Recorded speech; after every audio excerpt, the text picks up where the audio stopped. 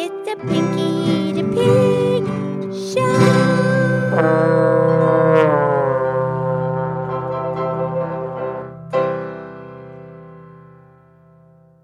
Okay, it's me. It's Pinky the Pig. And this is time for the Pinky the Pig podcast show. And thank you for listening to the Pinky the Pig podcast show. And I'm here with my excellent friend, Mildred the Moo Moo Moo Cow. Hi, Pinky. How's Pinky today? I'm great, Mildred. How's Mildred today? I'm great. So, Mildred, could we talk today about the color blue? Okay, sure. Let's do that. Okay, I love the color blue. I do too. You love the color blue? I do. Do you love the color blue like I do? I do love the color blue like you do. It's true. We almost sounded like the Cat in the Hat, Dr. Seuss a little bit. Kind of. You like him? Yeah, he wrote some great books. Like Green Eggs and Ham? Mildred! Oh, sorry. Anyway, back to the color blue, please. Okay. You know, Leland and Farm Tommy and Robert and Penelope, they all have blue eyes. Yeah.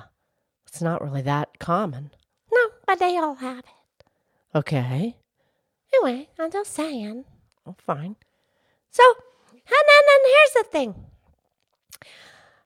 The sky is blue and the oceans are blue. It's so pretty. They are, huh? But here's the thing, Pinky. Yeah, way back in in the Greek, the Greeks, the ancient history. Yeah, we talk about them a lot. They didn't use the word blue. What do you mean?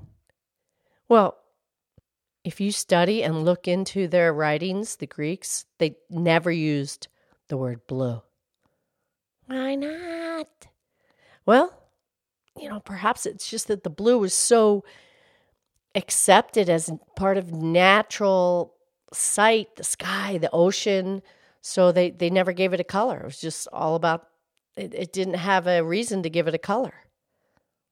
That's interesting. They just accepted it for nature, and so they didn't differentiate it and give it a color. Correct. And even when the English language was developed, the blue color came last. Really? Yeah, the first colors that came in the English, that was like the words, black and white. Yeah. And then next came red, which is the color of blood and the color of wine. Okay. And then came yellow and then green, but the color blue, that came last. Okay. Yeah, there's lots of theories about that humans didn't even really see the color blue early on. Well, that's interesting. I mean, they didn't find any blue paintings in the ancient caves. Okay. Well, they have to make the ink for the caves, and there are not that many things that are blue. Correct. But then they did use the mineral from the lapis, that stone. The mineral, lapis.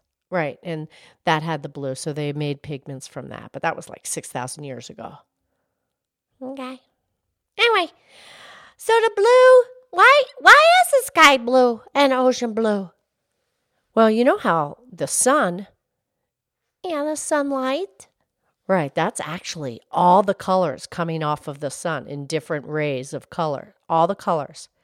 Yeah, and that's what makes white. I get that part. But that's only in the sunlight. If you mix the colors, you're doing a watercolor, not going to turn all muddy brown there, not going to be crystal white. We're talking about the light from the sun. Correct. And those beams of light come from the sun in all the different colors. And then as they combine, that makes pure sunlight, and that makes white. Yeah, but if you... Okay, now this is where the rainbow comes in. Okay, if it's raining... Right. Now the water is going to break up those rays of colors and it's going to bend them. Right, that's called refraction. Yeah, so when the colors come through, it's not just pure white because it gets bent from the rain and now it shoots out each color and that's how you get the beautiful rainbow. That's like a prism.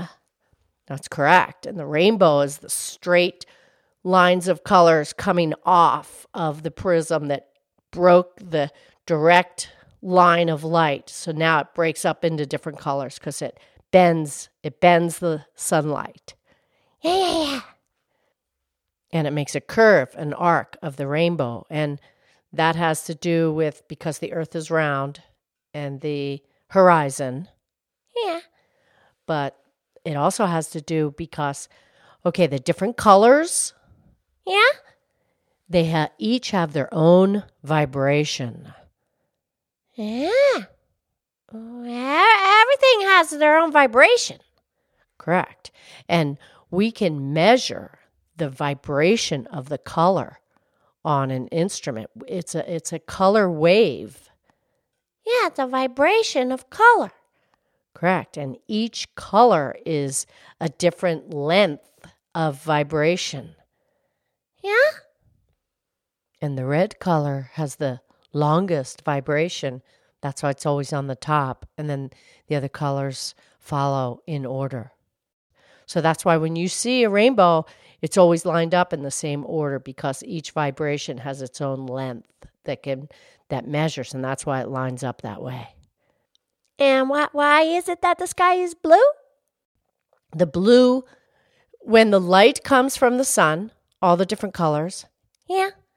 Well, the blue, it bounces off the atmosphere the most. It scatters the most. So that's the blue takes over because it scatters the most. The particles, the molecules in the atmosphere. Yeah. Oh, because they have all the different molecules in the atmosphere. There's a whole bunch of them, not just the one raindrop. Yeah, that's it. Yeah. So all those molecules in the atmosphere dissipates and scatters the light of the beam of light coming from the sun. So that's why the blue takes over because that's the color that's scattered the most. The blue scatters the most, so fills the sky. I like it. I love the color blue. I do too. Come on, we're not going there again. Okay. I mean, that was fun in the beginning of the podcast doing a Dr. Seuss thing. But anyways, so, blue makes you very calm and peaceful. And then you have the blue, the police, and everything strong and trusting. And then you have the blues. Maybe some people make them blue and sad. Well, yeah, there's many different feelings that someone can find within themselves when they look at the color blue. Yeah, I like it. It makes me peaceful. It doesn't make me sad at all. Nor I. Okay, poem, please. Okay. Okay, Pinky, we're going to start here with a poem by Aldo Cross. Okay. A symbol of vastness, a symbol of hope. In a bouquet of colors, blue stands out in valor. In silence and calm, it soothes the mind, delight for eyes, the color of the sky. Like deep in ocean, like poetry in motion, among galaxy of color, it's the blue that matter. Nice one. Okay, Pinky, and here's one more, and this is titled Fragmentary Blue. Oh, fragment. When it breaks up, yeah, fragments. Fragmentary Blue by Robert Frost. Oh, yeah, he's one of our favorites. You have recited many of his poems in previous episodes. Yes, and he said, why make so much of fragmentary blue? In here and there a bird or butterfly or flower or wearing stone or open eye.